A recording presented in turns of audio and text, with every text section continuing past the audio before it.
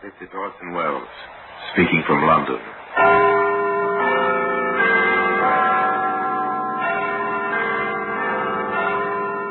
From the Black Museum, a museum of death. Yes, here in the grim stone structure on the Thames, which houses Scotland Yard, is a warehouse of homicide. A warehouse where everyday objects, a paperweight, a broken wine bottle, a shaded lamp, all are touched by murder.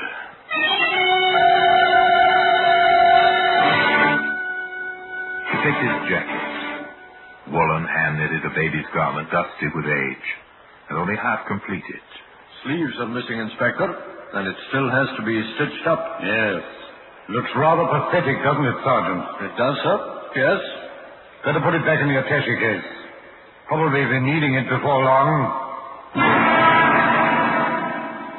Today, that jacket, sleeveless and unstitched, can be seen in the Black Museum.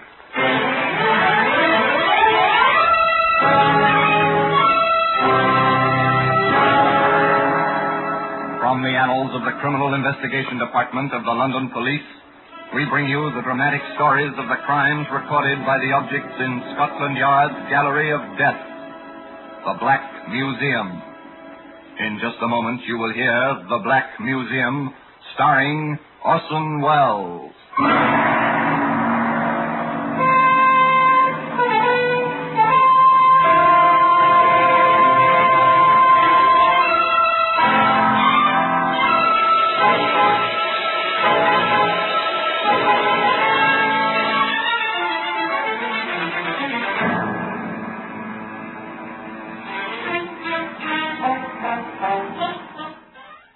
Now, The Black Museum, starring Orson Welles.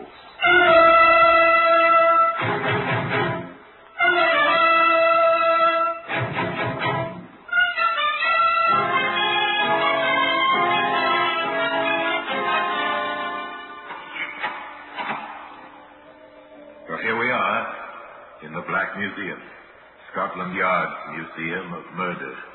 Here lies death, dressed in its Sunday best.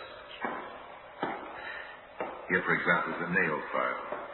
It was once used by a manicurist to trim the dainty fingernails of a beautiful woman. Later used by an insane killer. Here's a length of cord, weighted with lead at either end, harmless enough to look at, but lethal in its effect as a weapon of murder. Here we are. Here's the jacket, mottled and dusty, somewhat inconspicuous in its place on the shelf, a tragic relic of passion and violence. I'm going to take you back quite a few years to a warm Sunday morning in June of the year 1921. We're outside a small chapel in the London suburb of Kensal Rise. The service is not long ended, and the congregation files slowly from within out of the brilliant sunshine. A young girl emerges, waves to a few friends gathered near the entrance, and turns along the dusty yellow road in the direction of the township. She's gone but half a block when she hears an unfamiliar voice calling after her. Miss! Miss! She turns and finds herself face to face with a man she's never seen before. A stocky, broad-shouldered young man with a round face and black, penetrating eyes. I beg your pardon, miss, but I think you dropped this. Oh, my hymn book. It is yours, then? Oh, yes. I wasn't quite sure. Thank you ever so much. Oh, that's all right. I don't know what I'd have done if I'd lost it. Mother'd never forgiven me. She gave it to me as my 12th birthday. I've had it ever since. Well, in that case, it's a good thing I happen to be looking your way. It certainly is, yes. Well, I must be off. Thank you again. You're going towards the village? Yes. I live on the other side of the rise. I'm going that way myself. Perhaps you wouldn't mind my walking with you. Not at all. It's funny, I thought I knew most of the folks about these parts, but I don't ever remember seeing you before. Oh, that's not surprising. I'm a newcomer to Kensal Rise. I've only been here a few days. Oh, that explains it. Yes, I've been transferred to the bank here. Oh. Do you expect to be staying long? No longer than I can help. I'm trying to save enough money to buy a chicken farm. A chicken farm? Oh, it probably strikes you as being a queer ambition for a fellow to have, but I've always wanted one ever since I was a youngster. I've even got a small piece of land picked out. Half an acre at Crowborough in Sussex. Crowborough? I have a friend who lives there. On the land? Yes, it's a wonderful spot. I stayed there for a week once. I loved every minute of it. Oh, then you probably know more about the place than I do. I've only just passed through it. That's when I saw the land for sale. How long ago was that? Oh, about 6 or 7 months. What if it's been sold in the meantime? No, that's hardly likely. You see, I spoke to the agent. He told me it had already been up for sale 2 years and looked like staying that way for the next 10. Oh, I see. I only hope he knew what he was talking about. The two walked on in silence for several moments.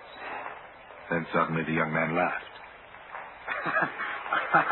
I say, I've been walking along telling you my inmost secrets, and I haven't even introduced myself. I was just about to say the same thing. Well, the name's Moon. Trevor Moon. And mine's Evelyn Rose. But everyone calls me Evie. And that's how it all began. A romance destined to flower with all the beauty of young love, only to wither and die a tragic death. But let us not anticipate. Let us follow the course of that romance, or rather, let us pick out the more pertinent of its developments. After their first meeting, Trevor Moon and Evie Rose spent most of their time in each other's company. For 12 months, they were rarely seen apart. And then, one evening, while strolling in the moonlight, Moon asked Evie to marry him. I haven't much to offer you, darling, and, well, apart from what I've put aside from the farm, I've no money, but if there is such a thing as love, I've really fallen victim to it. Oh, Trevor. Darling. You're sure it's what you want? My dearest Evie, if it wasn't, I wouldn't have asked you. No. I don't suppose you would. It's just that... Just that what? Well, I wasn't expecting it. You took me unawares. Well, to be quite truthful, darling, I took myself unawares, too. Well, you haven't given me your answer yet. Now, to be or not to be, that is the question. Oh, silly. Of course I'll marry you. Just as soon as you want me to. But Moon was in no hurry. On the contrary, he was the type who could not be hustled. And a further 12 months passed, during which time he remained as devoted as ever, but appeared singularly reluctant to take the proverbial plunge.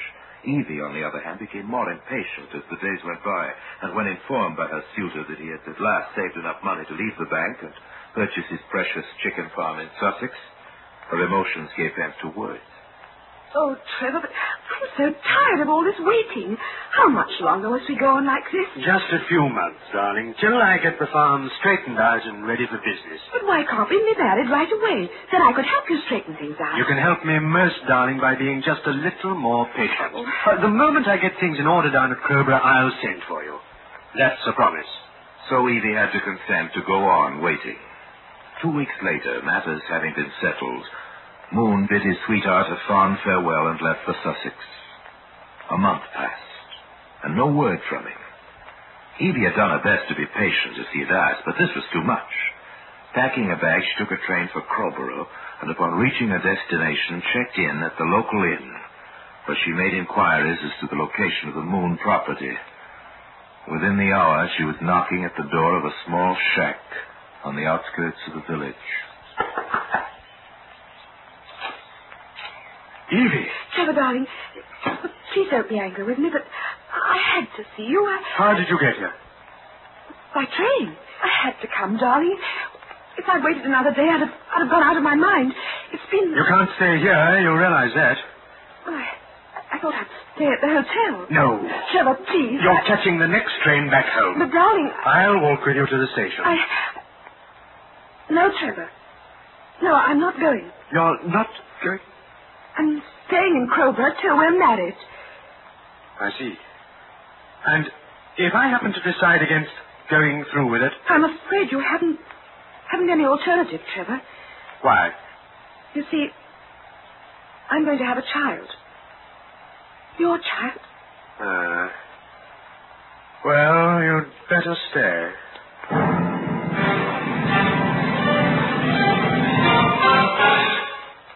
The scene changes. It is 3 months later, We're in the office of the Crowborough police station. Constables Harris and Vernon are playing checkers.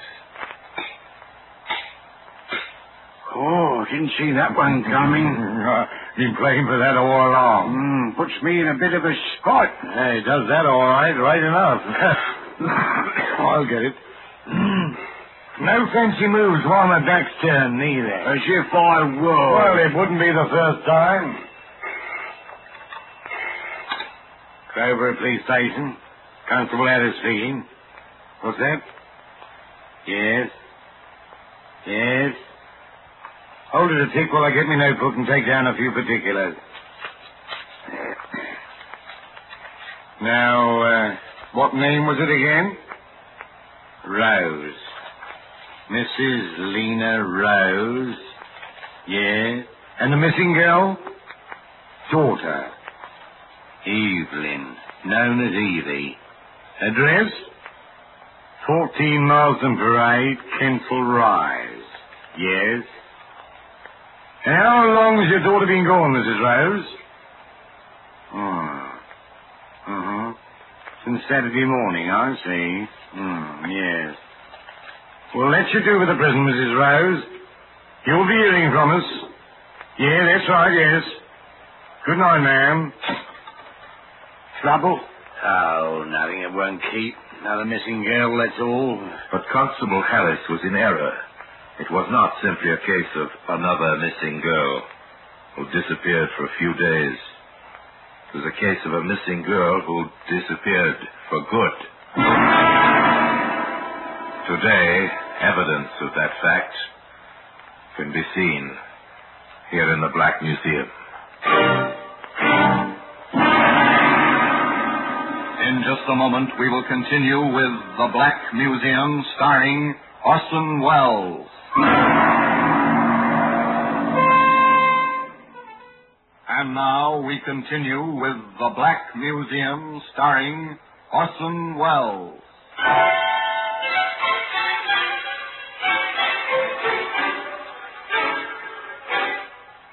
Just another missing girl. Yes, that's how the reported disappearance of Evie Rose was first described. Nothing particularly unusual about such a report. Almost every day of the week, someone or other vanishes without any apparent reason or cause, to show up again in due course, the perfectly simple explanation for the supposedly mysterious absence. But, of course, there's always the exception, which is why the police waste as little time as possible in checking up on such matters. So it was that the following day, Mrs. Lena Rose received a visit from Sergeant Cross of the Crowborough Police Station. Now then, Mrs. Rose, let's get the facts straight, shall we? According to this report, your daughter left home early on Saturday morning. That's right, Sergeant, 2 days ago. She told me she was going down to Crowborough for the day. Crowborough? Yes, to visit her fiancé. Has a chicken farm there. Not a very big one, I understand. He only bought it a few months ago, but he's doing very well. You've been in touch with him, I take it? Oh, yes. He said he was expecting Evie for lunch on Saturday, but she didn't arrive. Was she in the habit of visiting him often? No. Several weeks ago, she went down to see how he was getting along, and that was the only time. She returned the same day? Just in time for tea. I come to think of it, it's just about that time that she changed so. Changed? Yes. She used to be such a happy sort of girl, you know, always laughing and joking, and then suddenly she became moody, sullen, as though something was worrying her, something she couldn't speak of, even to me. You've no idea what it could have been, I suppose? Well, perhaps I shouldn't tell you this, but I had a feeling it was something to do with Trevor. Trevor? Trevor Moon, her fiancé. Oh. What kind of something, Mrs. Rose? Well, that's what had me puzzled. I just can't imagine. Trevor was such a nice boy and so fond of Evie. I'm quite sure he wouldn't have done or said anything to hurt her. Well, not intentionally, that is. How long have they been keeping company? Oh, about 2.5 years. As long as that, eh? And when were they to be married? Well, I'm not sure, Sergeant. As far as I know, they haven't actually set a date. I see. Well, I think I might pop down to Crowborough and have a chat with Mr. Moon. He may be able to tell me something. Thanks for your help, Mrs. Rose. And don't worry. We'll find your daughter. You'll probably be hearing from me again in a day or two. With an encouraging smile, Sergeant Cross took his leave of the anxious mother and set out for the railway station, a thoughtful expression clouding his wrinkled brow. That same expression was still present when he stepped from the train onto the platform at Crowborough and headed along the lonely lane that led to the Moon Chicken Farm. The gate was open, and seeing no one about, he made his way up to the front door of the shack and knocked.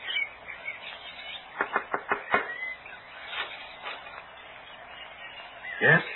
Mr. Moon? That's right. I'm Sergeant Cross. I wonder if you could spare a few moments of your time. By all means, Sergeant. Come right in. The place is in a bit of a mess, I'm afraid. That's all right. Well, sit down, won't you? Thanks. I suppose you know why I'm here. Well, I have a fair idea. It's about Evie Rose, isn't it? Yes. Still no sign of her? I'm afraid not.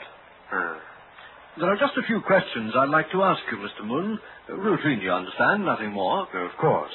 I've just come from Kensal Rise. I've been talking to Mrs. Rose, who gave me fuller details. I suppose she's almost out of her mind with worry. Well, under the circumstances, I think she's taken it very well. I understand that you and the missing girl are engaged to be married. That's so. And that she was on her way down here to visit you when she disappeared. Yes, I was at the station to meet her, but she wasn't on the train. Well, what train was that? The 11 o'clock. I waited an hour for the next one, but she wasn't on that either, so I came back home. Were you worried at all? No, not unduly. I just assumed she'd changed her mind about coming. You didn't think it odd that you hadn't heard from her? No, I can't say I did. How long is it since you last saw her? Oh, roughly speaking, about 2 months. That was when she last visited you? Yes. She only came here once. I see. How did she seem then? How did you mean? Well, did she seem depressed or worried about anything? Oh, not that I can recall. No. Hmm? Why? Oh, no particular reason. Not for 1 second during the interrogation did Sergeant Cross shift his gaze from Moon's face. He had never trusted black eyes, and he wasn't quite sure he liked the look of this young fellow. But, despite this, the inscrutable Mr. Moon gave no indication that he knew any more about the missing Evie Rose than he was ready to admit, and certainly did not appear to have anything to hide. To the contrary, in fact. Back at the Crowborough police station later that same day, Cross admitted as much to his superior, Divisional Inspector Broughton. So you think he's told all he knows, eh, Sergeant? Well, sir, let's just say that he gave me that impression. It was those black eyes of his that set me thinking. Sure. They've got a shifty look about them. You can hardly hold the color of a man's eyes against him, Sergeant. Perhaps not, sir, but even so, I think the best thing we can do at this stage is to give the newspapers a photograph of the missing girl and a description of the clothes she was wearing on the day of her disappearance. Just as you say, sir. I'll attend to it right away. Thus it was that a photograph of Evie Rose, together with a description, found its way onto the front page of 3 London newspapers. Well, sir, that should do the trick. Yes, let's hope so, Sergeant. 2 weeks passed, during which time no information regarding the missing girl was forthcoming. Yet a 3rd week went by, and still there was no trace of Evie Rose. Well, Sergeant, looks as if we'd drawn a blank. It does rather, sir. What's to do now? That's the question. Yes, I think I might pay your friend Mr. Moon a visit. I doubt if you'll get much more from him than I got. Possibly not. No harm in trying. To this day, Inspector Broughton could not say exactly why he so suddenly decided to pay Moon a call. Perhaps it was the prompting of fate, or perhaps he acted simply on a blind impulse. Whatever it was, he wasted no time about it. And that same afternoon, he made his way out to the Moon farm, found Moon seated on the narrow veranda, thoughtfully puffing at a much-smoked pipe. Hello there. If you're another of those damn fool reporters, you can go to... No. I'm not a reporter. Well, that's a relief anyway. They've been showing up here in a steady stream for the past 3 weeks. Oh, is that a fact? Yes. You know, I'm convinced they really believe I murdered that girl, that Evie Rose. Oh? Prying fools that they are. The way they ask questions, you'd think I was on trial. Well, perhaps you are. What? I mean, perhaps they think you know more than you're telling. Now, why should they think that? Well, she was supposed to be on her way to visit you when she disappeared. Well, it doesn't mean I murdered her. No. I mean, anyone could have done it. Done what? Murdered her. Who said she was murdered? Why, no one. Not in so many words, but that's what they're inferring. Who? Those wretched reporters. You sure you're not imagining it? Of course I'm not imagining it. Why should I imagine it? Oh, why should you indeed? You're sure you're not a reporter? Quite sure. Who are you, then? Oh. Matter of fact, I'm a detective. Detective? Inspector Broughton's the name. Oh. Well, I'm glad to stop by, Inspector. What brought you here? Oh, I just wanted to have a look about the place. Why? Curiosity.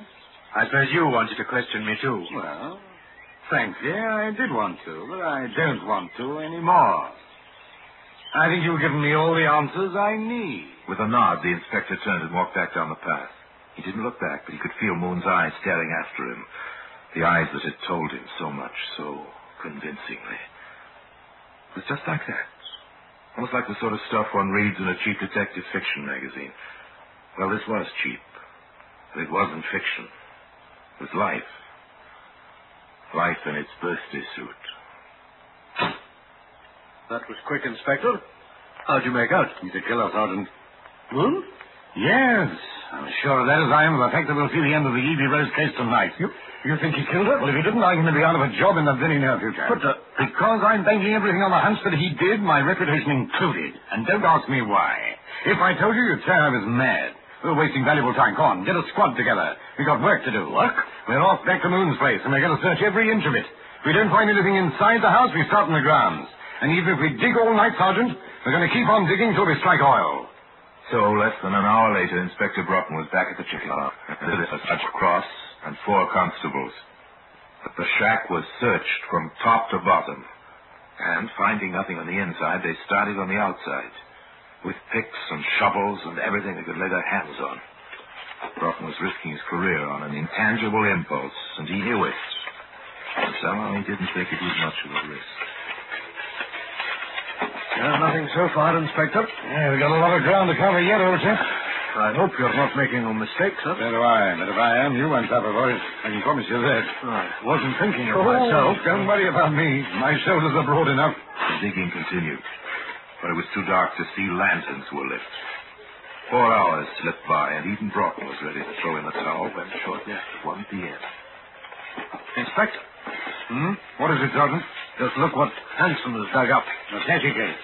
Let's get an eyeful of the initials on it. E.R. Seems as if your hunch might have been right after all. Yeah, come on, open it up. Maybe something in it. Right.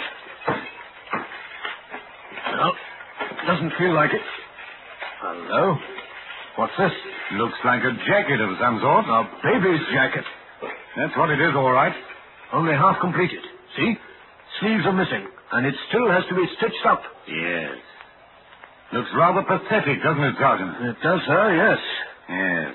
Better put it back in the attaché case. Probably be needing it before long.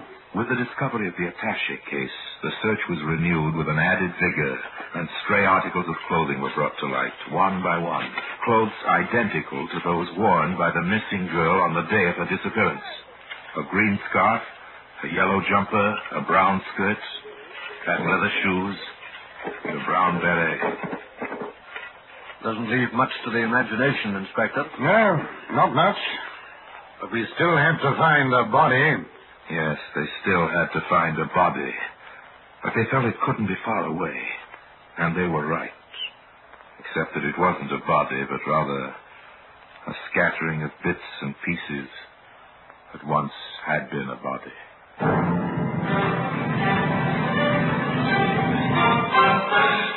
Confronted with the evidence, Trevor Moon made no attempt to deny the charge of murder that was subsequently leveled at him.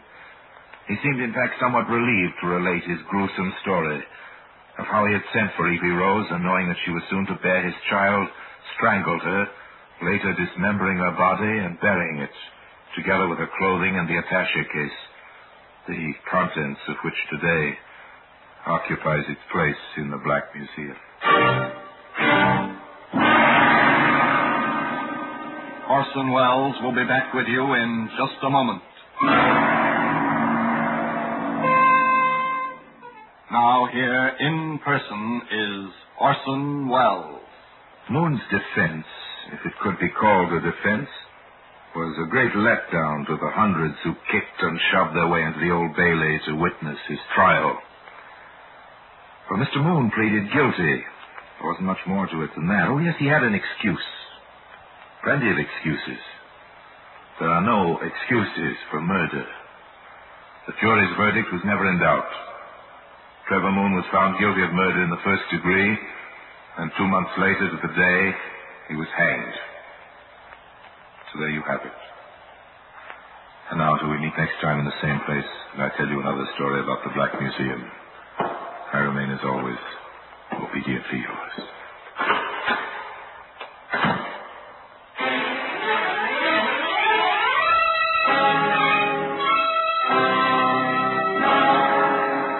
The Black Museum, starring Orson Welles, is presented by arrangement with Metro-Goldwyn-Mayer Radio Attraction, with original music composed and conducted by Sidney Torch, produced by Harry Allen Towers.